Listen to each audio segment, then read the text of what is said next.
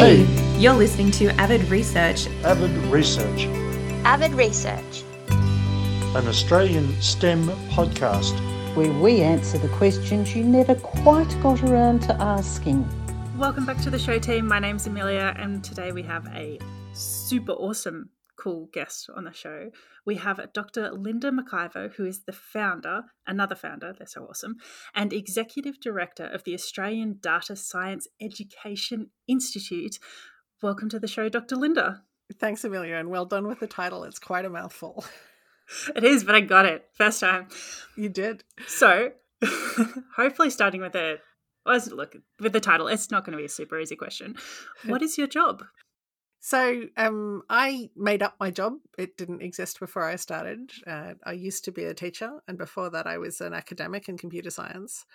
And for various reasons, which I dare say we'll get into in the podcast, I decided that I needed to reach more students with the work I was doing, not just the students in my classes. So I quit teaching and I started a startup, which is a charity, which is dedicated to getting data science skills and data literacy skills to every student in Australia, and to give them those skills in the context of authentic projects that empower them to make change in their own world, to make positive changes in their own world, so to solve problems in their own communities. That's really cool. It probably doesn't explain what my actual job is, though. No. You've done a real nice job of just sort of skirting around that one, what you actually do. It's so what I actually do is really varied because it's a startup, so I have to do everything from the sort of business admin through to the actual work of the startup, but the main focus of my work is designing and developing projects around real data sets and projects that, as I say, kids can use to make change in their own communities, and also training teachers to run those projects. So I've worked with students before and I love working with students, but it doesn't scale. If I work with 10 students, I've worked with 10 students, whereas if I work with 10 teachers, then I've reached all of the students that those teachers will ever teach. So it's much more scalable if I work with teachers instead. So the goal is basically to empower teachers to be able to use data science skills to teach everything right across the curriculum, from English through to maths and science. And there's going to be a whole lot of people who've been on this podcast and have been like, we need more data scientists and data literate people who are going to be really excited that someone's doing it. Well, that's the funny thing. When I started, so I trained as a computer scientist. I have a PhD in computer science education, and I used to teach computer science at university. And when I moved into secondary teaching, I did that partly because I felt like all the research I was doing in computer science education wasn't really having an impact in the real world, and I wanted to have an impact in the real world. And I thought that working directly with school students would be more powerful for me. So I moved into secondary teaching, and the first subject we started to teach, there were two subjects. There was one year 10 subject, which was basically an introduction to computer science, but it was toys. It was drawing pretty pictures with, block-based programming languages that looked like a children's toy, brightly colored and big colored blocks. And it was making robots follow lines, and it was just nothing real. And at the same time, I was teaching a year 11 subject, which was elective. So the year 10 was core. Everyone had to do that. But the year 11 subject was elective, and we got to do whatever I wanted in that subject. And so myself and my co-teacher, Victor Rajewski, we created this subject where the capstone project was kids doing work for scientists. So they were actually writing programs that helped solve the data and computational needs of scientists and doing real research. And what I found was that those kids kept working on those projects long after the subject was over. Not all of them, but some of them. And they were just super motivated because they could see they were doing something real and something that mattered and something that made a difference. Whereas the kids doing the toy stuff, oh man, they kept coming to me going, why are you making me do this? I hate this and it's not relevant to me. And I was teaching at a science school, and so those kids are supposed to be the scientists of the future, and they were saying programming is not relevant to me. So we were really missing the mark with that year 10 subject, whereas the year 11 subject was just flying. And when I finally got to do some real data projects in the Year 10 subject, because that wasn't my subject, so I had to fight to change it. Once we started doing projects with real data sets, we were teaching exactly the same coding skills, but now it was in the context of a real data set and something meaningful. And the "why are you making me do this" just went away. And they were so interested and they found it so relevant. And I thought that what I was doing was just getting more kids interested in tech. That's what I set out to do, because it frustrated me that these were science students who weren't interested in programming, because every scientist is going to need to know some code.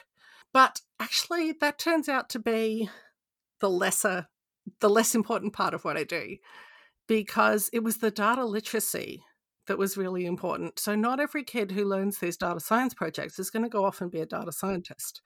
But every kid who does a project with real data, where it's messy and it's complicated and it's, they don't know whether they've got the right answer or not, those kind of projects give kids data literacy and critical thinking skills that are essential to understanding the world and the way it's changing and to having a voice in the shape of our future.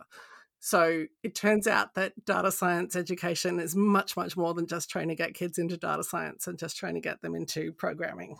There was so much in there, which is all awesome. And I'm already thinking of the list of people I'm going to make listen to this one, because it'll be good. It'll be good for them in the same way that, a bit of kale is sometimes good for us. But now you're saying it's quite unpalatable. I'm a bit offended by that. But it is. It's sometimes it's difficult for some people to swallow, because these kinds of projects, you can't just mark them right or wrong. You can't just say, did they get the right answer? Because if you're working with a real data set and it's sufficiently complicated, you don't know what the right answer is. And you can't say in advance, you're going to come to this answer. So you have to mark the process, and you have to mark the kids' ability to verify and validate their own results and to ask critical questions about the data set, about other people's findings, but also about their own work and their own findings. And those skills are not skills that we teach anywhere near enough, and they're crucially important.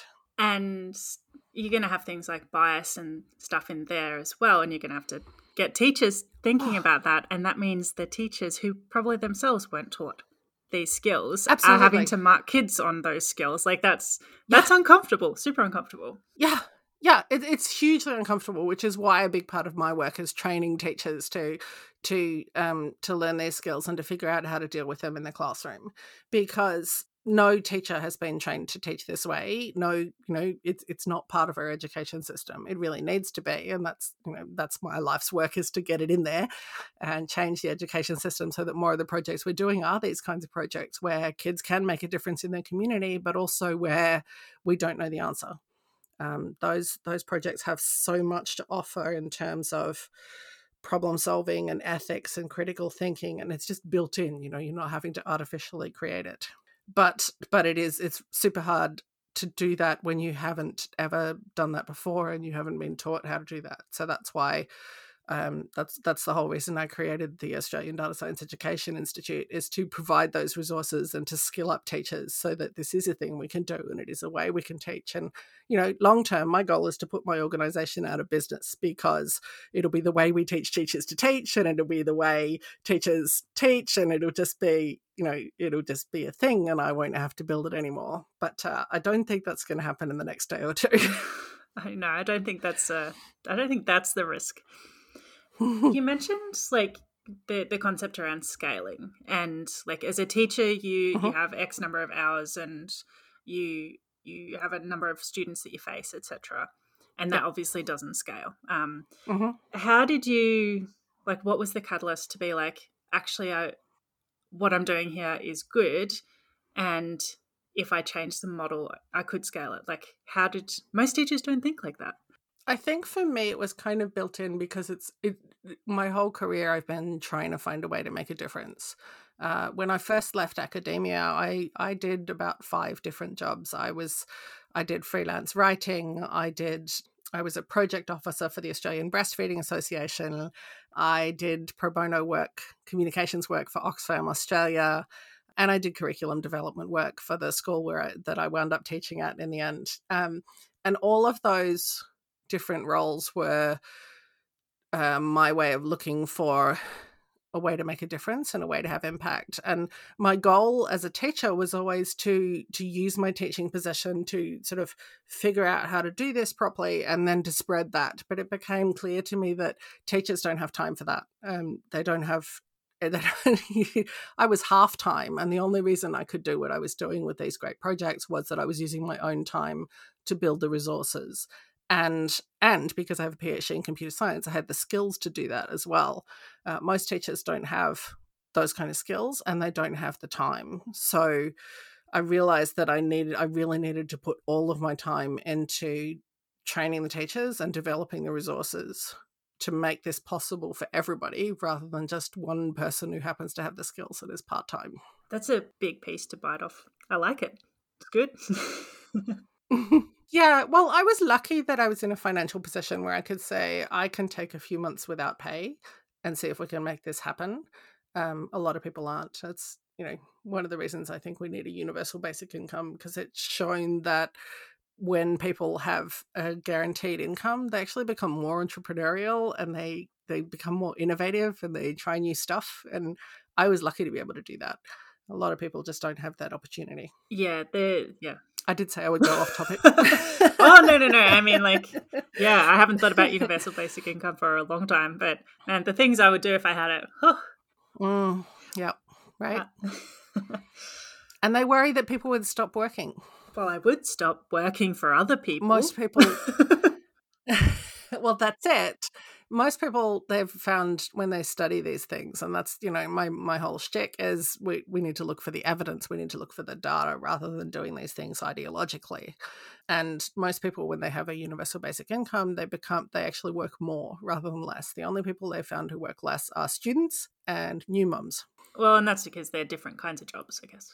Well, yeah, it's because they actually get to focus their attention on the jobs that really matter to them at the time, which is for students, it's learning, and for, parents, it's parenting. So anyway, that's a whole other rant. But you have touched on different kinds of data sets. Are there any particular ones that you're using with students or building programs around that you're particularly excited by? Oh, so many. Where would I even start? I have one that it's on the back burner, but I'm really keen to get to it, which I'm doing in collaboration with the Australia Institute. A senior economist there, Matt Grudnoff, did this study that started because some years ago, Tony Abbott made the statement that you can't tax your way to a strong economy. And Matt was like, I'm pretty sure you can. I'm going to have a look at the data. And it was a huge job. And he went through a lot of different data sets and a lot of questions from, various well-being indices through to the actual strength of the economy and GDP and measures like that. And he found that actually a higher tax rate does correlate with a stronger economy. It's just that's the way it works. And he's shared that data set with me. So I'm really excited to build lesson plans around that and actually get students to be able to explore those kinds of things. I would love in the long term to be able to just on the fly have enough staff to say, oh, some politician just made a ludicrous statement. Let's fact check that. Actually, let's get students to fact check that, sort of put the resources in play within a day or two to go, hey, here you go. You can fact check what this politician just said about the vaccine or about, the virus or about the economy or about welfare or whatever, education, all those things. I can just feel all the politicians just shaking in their boots at that thought. Which would be wonderful. That's just a bonus. One of the other cool projects I've got running at the moment is with the Pawsey Supercomputing Centre in Perth. I ran a workshop there for teachers in 2019, and one of the teachers who came to that workshop came to me afterwards and said, I'd really like to do a project on sleep and mobile phone use because, it's a hot topic with teenagers especially. And so we put together this survey about how people slept and where they kept their mobile phone and how much they used it and things like that. And then Pawsey has taken that and run with it and built this whole platform around that data set. And we've got projects for science, maths, and digital technologies using that data set. But we've built a whole new survey that is going to be useful for researchers as well. And Pawsey's going to use that platform to put more and more projects with more and more real data sets up there. So that's going to be a wonderful thing to watch develop. I'm very excited about that one. Will students be able to contribute to that? So it'll be like an ever-growing data set? Yeah, exactly. Yeah. So even if you run that project 2 years running, the data set will be different because more people will have contributed. So it's wonderful. You mentioned earlier about critical thinking being part of this. That's one of the many things about which I am passionate. Mm-hmm. How are you doing that? Like, how do you teach critical thinking in a way that it actually sticks? Well, the trick with that is that you basically, you're teaching skepticism, and you have to do that when you're working with real data, because the first thing you look at when you look at any data set, the first question you have to ask is, what's wrong with this data? Because there is no such thing as a perfect data set. You very rarely have the data you actually want. You usually have some data that kind of approximates the data you want. It's sort of close, and maybe it's close enough. I call it, that's called proxy data.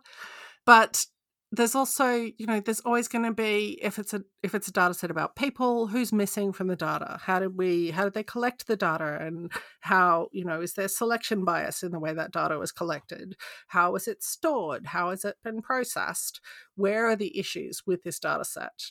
One of the classic examples I use is a data set that I worked with, again, with the Pawsey folks, but also with the West Australian Marine Science Institute. They gave us a data set on whales. And it was observations of whales off the coast of Western Australia.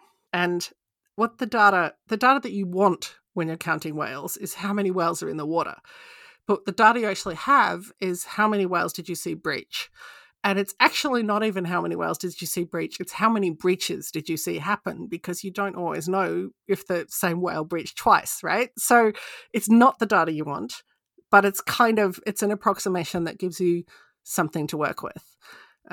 All data sets have flaws like that. The census data, for example, doesn't count homeless people, or if it does, it doesn't count them very well, because, the census is delivered to houses and places of residence, and there are just whole populations that are missed by the census. And that might be okay. It might be that the resulting data set is close enough that it allows us to do the kinds of calculations we want to do, like where do there need to be new schools, where do there need to be new hospitals, things like that.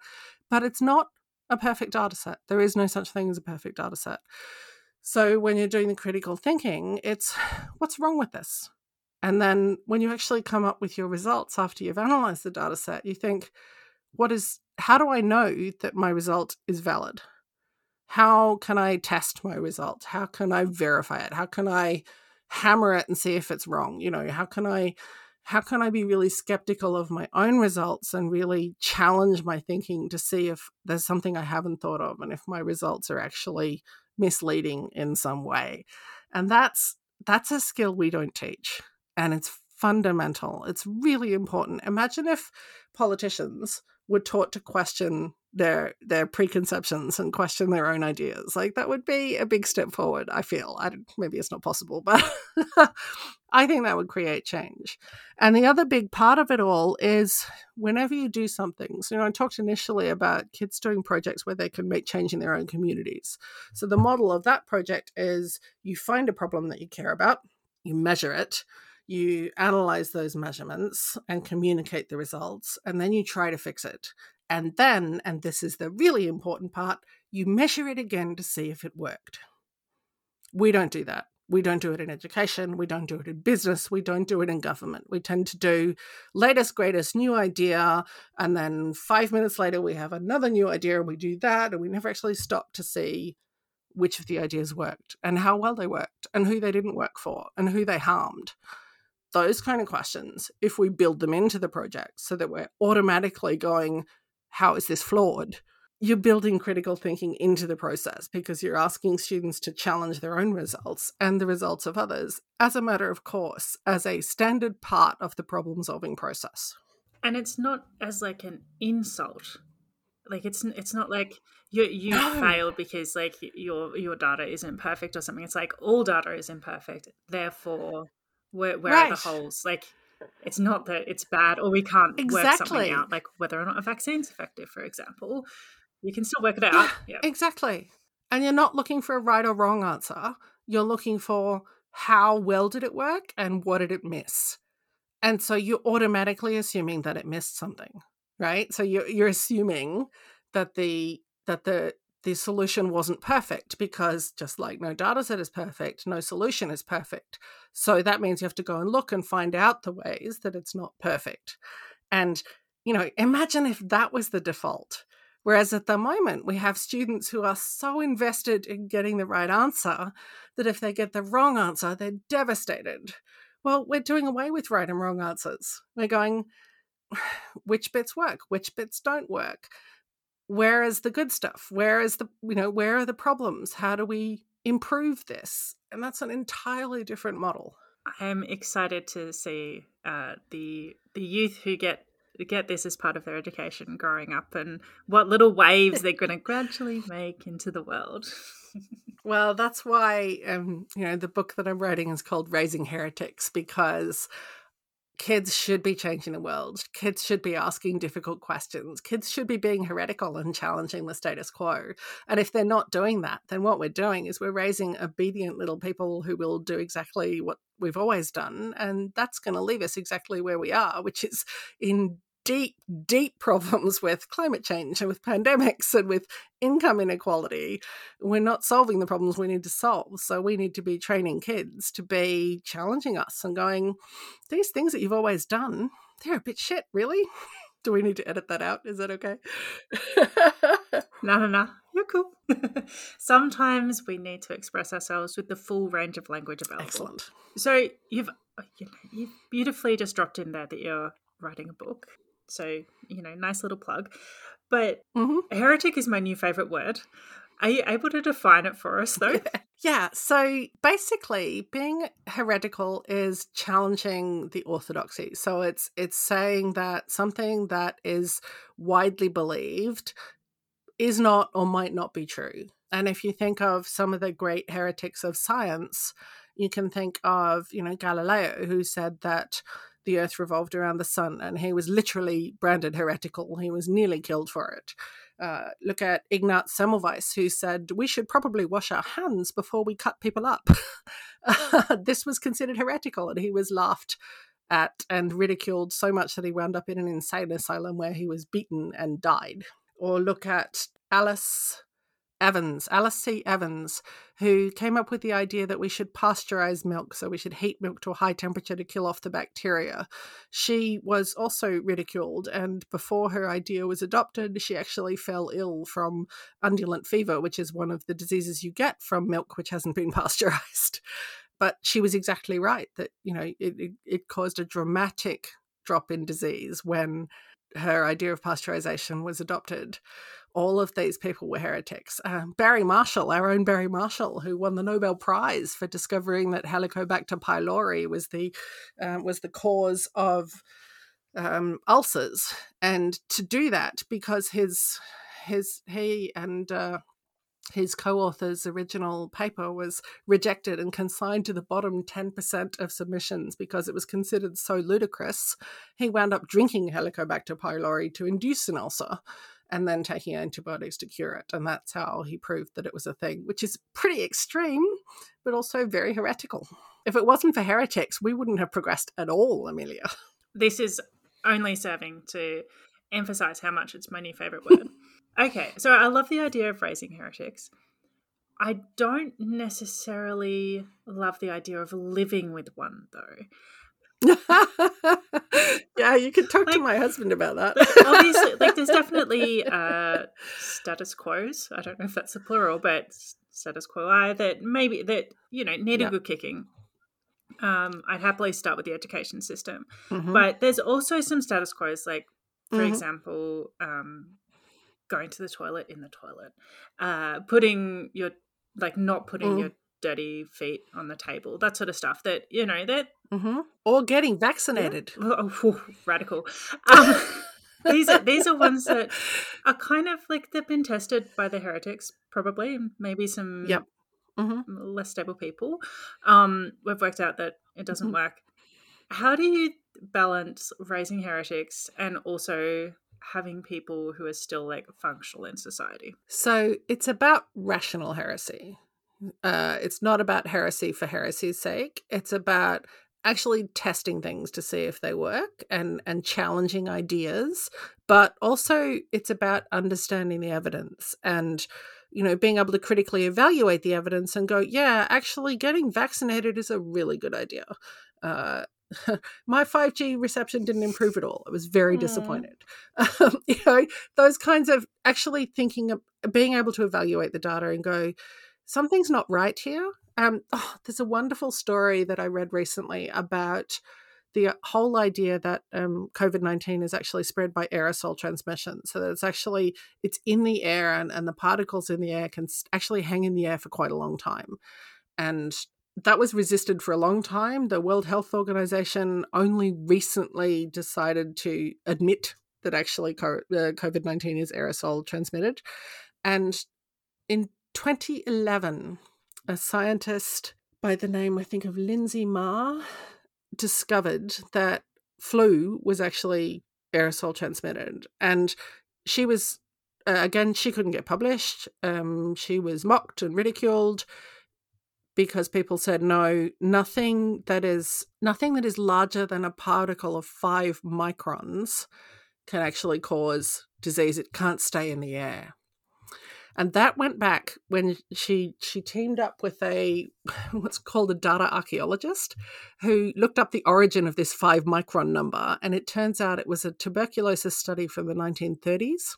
And what the 5 microns related to was not the particles that could hang in the air. It was the particles that actually made it deep enough in the lungs to cause tuberculosis, because tuberculosis has to get very deep in the lungs before it causes disease.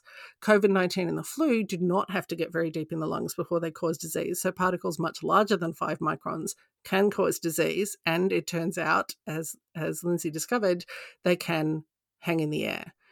So we spent probably 8 to 12 months believing that COVID-19 was not aerosol transmitted, and hundreds of thousands of people died because we weren't giving the right advice about how to avoid COVID-19, which is ventilation and masks and things like that, whereas they were saying, it was all hand washing and hand sanitizing and not touching surfaces.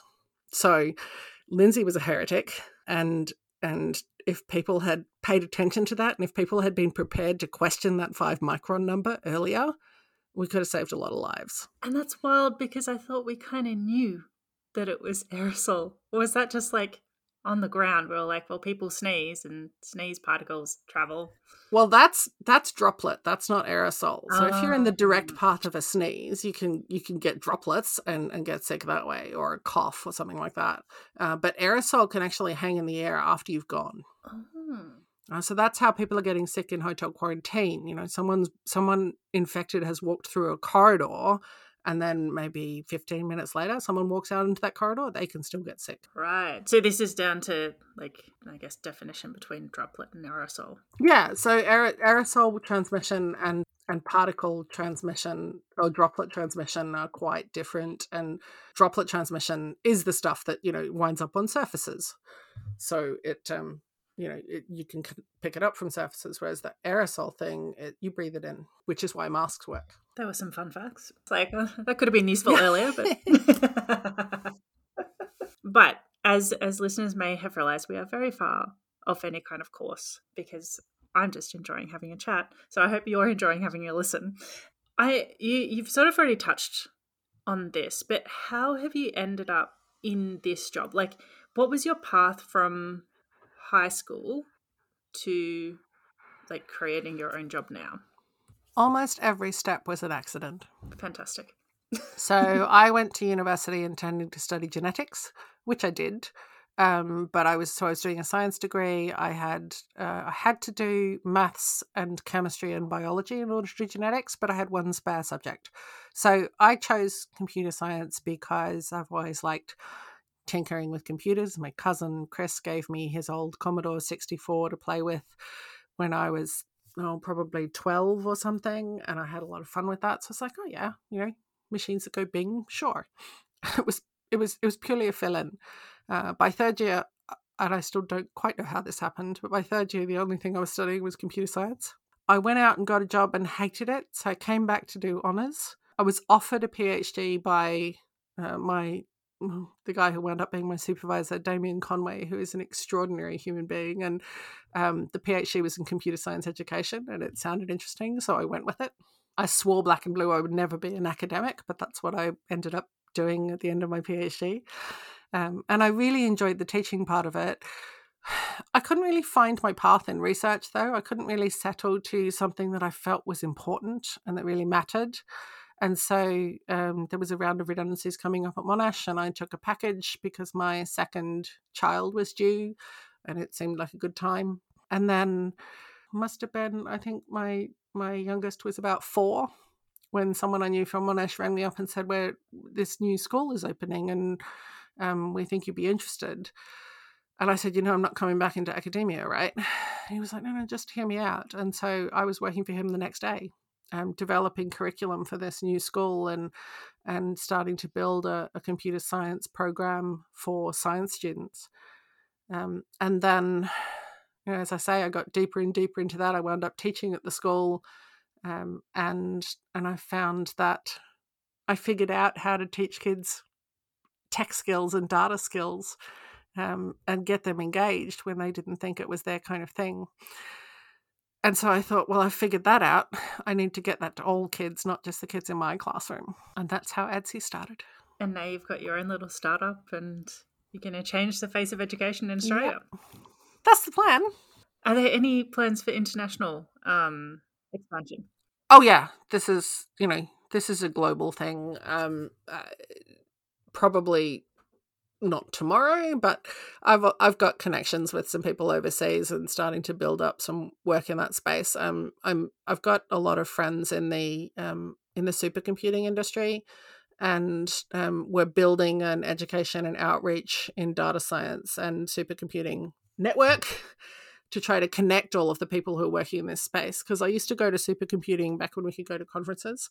I used to go to supercomputing in the US, and I'd meet all these people who were doing amazing work in education and outreach, but they were always isolated.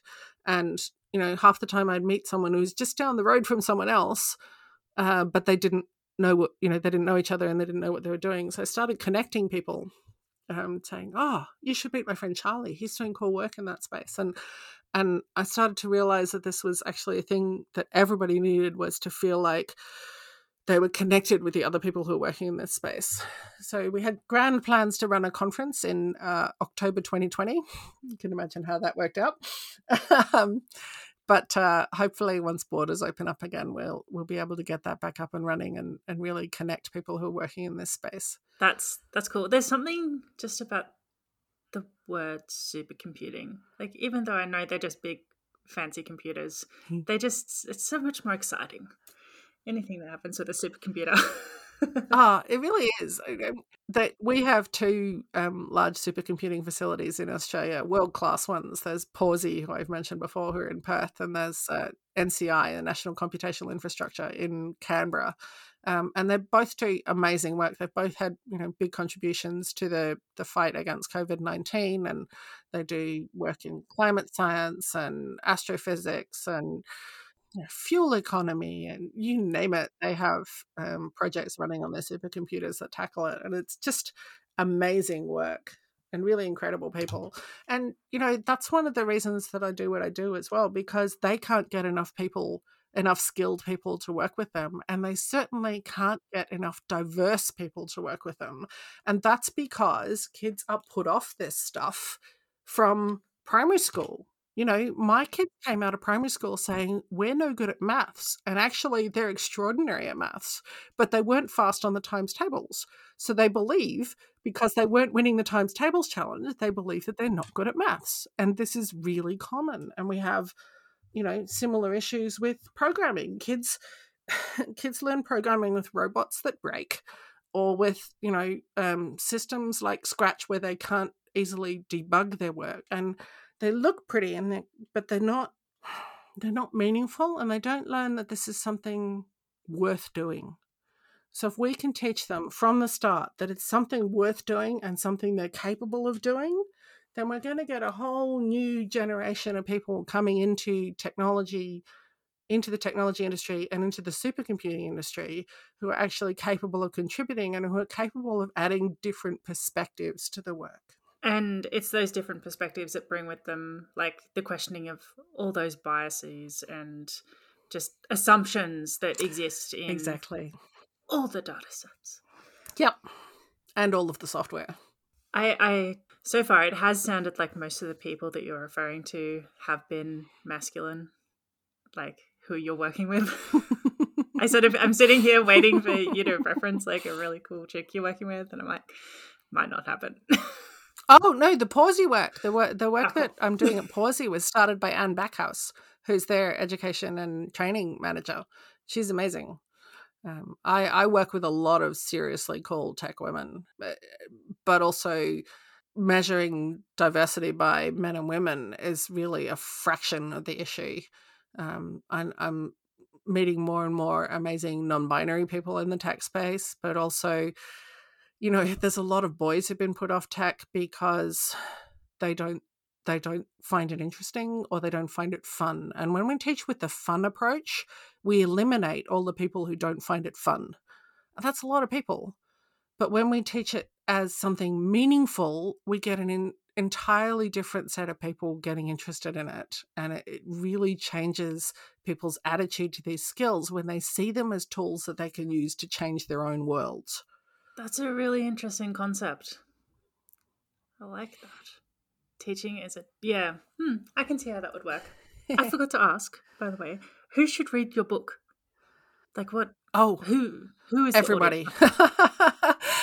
So definitely teachers and parents and educational policymakers, but really anyone who wishes the world looked a bit more rational, a bit more logical, that policies were evidence-based and data-driven. Anyone who thinks it would be nice to see the world less scared of science and more rational about the way we go about things, this is your book. Okay, so you don't have to have kids. You can just be a person who would like things to be better and just a bit smarter. Yeah. So chapter 2, for example, is what would the world look like if it was evidence-based instead of this kind of weird ideological mishmash that we have now? That was a really hard chapter to write because I had to look at how the world was rather than how I wanted it to be initially. And the how the world was part, I was writing in May 2020. Oh. It was a bit depressing, but it was a really important chapter to write. So I looked at 4 areas. I looked at medicine, climate science, education, and welfare. And in all of those areas, we have very clear evidence for what works. And in all of those areas, what we're doing is actually some kind of weird ideological stuff that doesn't work, but we're not checking to see if it works. We're just, stamping our feet and going, but this is what I want to do. It's terrifying. I really hope that you had a whole lot of support during that phase of the book and your life, because that's like a lot of being slapped in the face. It was. I actually had to put it down for a while and just go, I'm going to come back to that chapter because this is too hard. But yeah, I had some really cool experts to talk to, and it was fascinating to write, but also horrifying at the same time. And hopefully in there you've somehow found like little glimmers of hope that we can work towards. Yeah, well, that was the goal of the chapter, to say, it doesn't have to be like this. Could be that we could do things with an evidence-based. And here's how. Here are the things we would do if we were actually following the evidence instead of just following our arrogant little ideologies. I'm avoiding saying numerous things right now. I can imagine. And I'm going to move on to probably an easier question. What advice would you give to a young person, and probably not who wants your job because that's not quite the easiest, but for a young person who isn't in a school where they get to use your programs yet, but they would like to understand the world better. They'd like to have tools that they can use to sort of take it apart, put it back together again, and make it better. What advice would you give to them? There's a few super useful books that I think are wonderful starting points for sort of opening your mind to this kind of work. Obviously mine. But some of the works that I've sort of built a lot of my stuff on are things like Weapons of Math Destruction by Cathy O'Neil. That's a wonderful one. Talks about the use of mathematical algorithms to make decisions that really aren't amenable to mathematical processes. Yeah, Weapons of Math Destruction is a wonderful book for giving you an idea of some of the ways we misuse maths and we misuse this idea that numbers are objective. Made by Humans by Ellen Broad is another wonderful one, which gives you a great overview of sort of artificial intelligence and the technology industry and some of the ways in which it is made by humans, so it is still flawed and fallible, and it doesn't deserve the reverence with which we treat it. And the other one is Automating Inequality by Virginia Eubanks. That's another great one about some of the problems with technology, but particularly in terms of the way it's used, or the way it increases inequality rather than reducing it. Doesn't make our lives better. And there's been some wonderful examples of that over the last couple of years. They'd be hilarious if they weren't real. Exactly. Yeah. I mean, if you wrote some of these things into novels or screenplays, they get laughed out of the room for being implausible. Like, it's just ridiculous. Awesome. They all sound like good books. I'm going to go out and try and read some of them, and we'll obviously link to them, blah blah blah, and we'll link to Raising Heretics when it's out. Fabulous. So in the face of some challenging things, and that's part of the price of digging through real data, is that it can be quite depressing. What helps you get up in the morning and keep doing it? It's the idea that I actually have the power to make change, and that this work matters, and that the more people I reach, the bigger the change. It's really exciting to be able to make my own decisions about what does and doesn't matter, and to make my own decisions about the directions I go in and who I work with, and to know that everything I do matters and everything I do makes a difference. Boom. That's pretty powerful. It absolutely is. And it's one of the things I use in my talks, because we talk about, getting kids involved with tech by doing the fun stuff. But I always say to the teachers, what is it that gets you out of bed in the morning? Is it the idea of having fun, or is it the idea of actually having impact? Is it the idea of being able to make a difference? Kids want to make a difference. They want to fix things. They hate injustice. They hate seeing things wrong and not being able to fix them. We can give them the tools to fix them, and also to measure how well they fix them. That's a really powerful thing. So we can give what gets me up in the morning to kids. I think that's amazing. And there's something about the passion, like an unbridled passion of a teenager, that if you can tune that to something, that's way more powerful than me being passionate about it. I'm tired and old and jaded. They're young and they just keep going. Just point them in the right direction, give them the right tools, and something will happen. Absolutely. They're incredibly powerful, but they're also incredibly frustrated. So let's give them the tools to make a difference. Give them something good to think about. Mm-hmm. Good things in their brains.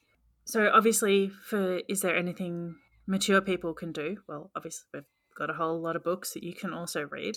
Mm-hmm. Is there anything else you'd like mature people listening to take on or to have a go at? Advocate with your school. If you've got kids in school, advocate with your kids' schools. But also, if you have any kind of STEM skills, offer your skills to the school. You can do that via the CSIRO STEM Professionals in Schools program, or you can just walk up to a school and say, hey, you want someone to do some cool STEM projects with you? I have projects on my website, on the ADSI website, that you can go and grab and just run and play with. They are all Creative Commons attribution non-commercial, so you can take them and adapt them. And if you find something that works, please share it back with us. Just give kids the power to do this stuff. And also, if you don't know how to do it yourself, you can always donate to ADSI, because we're a charity, so you can power us to do it. And you can buy the book. Yes, definitely buy the book. They're fantastic things. Are there any misconceptions or myths about the work that you're doing, or the concept of Raising Heretics, that you would like to take this opportunity to squash? I think the biggest misconception is, there are two. One is that you can engage kids with STEM using toys. I think you only engage the kids who find those toys fun, and not every kid finds every toy fun. And the kids who aren't interested in tech tend not to find tech toys fun. But the other is this myth that you can't be what you can't see. I hate that saying, and what it means is that a lot of STEM programs that try to increase diversity in the field focus on providing role models. But providing role models doesn't get us past the issue that kids are learning that these skills are not relevant to them, and they're learning that they can't do them. You have to start there. You have to show kids that they can do it and that there's a point to doing it, and then you can change it. Then you can get kids in to these kinds of careers who wouldn't have gone in otherwise, because they suddenly understand that it's interesting and it's relevant and they can do stuff with it. They're both good, but I have to say the second one is my favorite, because I have a personal, I wouldn't say vendetta, but distaste for that particular phrase, because to me it also comes across as instructional, as if if you can't see someone who looks, thinks, sounds, etc. like you, then you're not allowed to do that thing. And that just there's always the first person. Someone will always be the first, and that's hard, but it's also to be celebrated. So show kids from the inside out rather than from the outside in that they can be something, and then they'll have their own drive to do it. Well, we know that that intrinsic motivation works and extrinsic motivation doesn't work very well.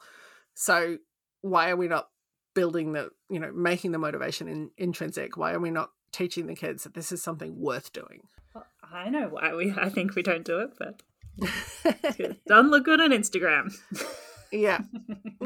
And that's part of the problem I have with getting attention and funding for my work, because I don't have pretty pictures of me working with kids. Because I don't work with kids, I work with the teachers, and it's not nearly so photogenic, and it's not nearly, it's not something that a company can come along and go, look, we did a fancy thing and we had happy smiley kids with robots. That really sells, and it sells schools and it sells, programs, but it doesn't make change. So sometimes we have to donate to causes that don't look shiny, and sometimes that means they're actually more effective. Yeah. Wild. Is there anything else we haven't touched on that you'd like to share? I mean, we could be here for 3 weeks.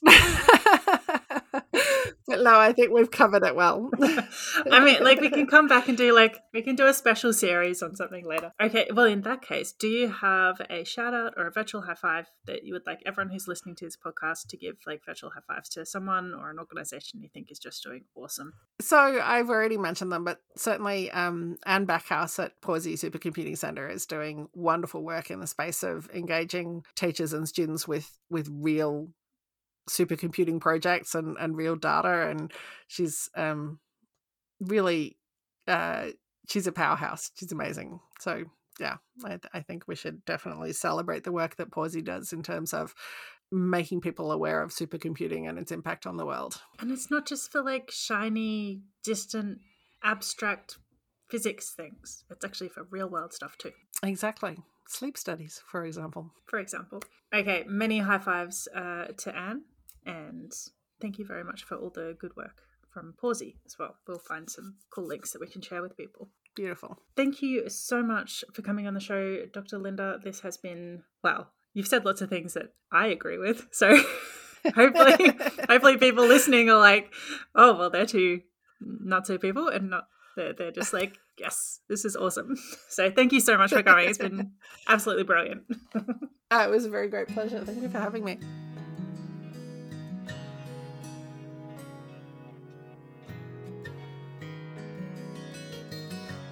Thanks so much for listening. If you like this podcast, you're an absolute gem of a human being, and you should head over to avidresearch.com.au, sign up for our amazing email newsletter, and get all the download on the upcoming episodes, and maybe even get a bit of a sneak peek about what's coming next. If you've been enjoying this podcast, you should definitely subscribe. We're on Apple, Stitcher, Spotify, and even Google these days. Thanks.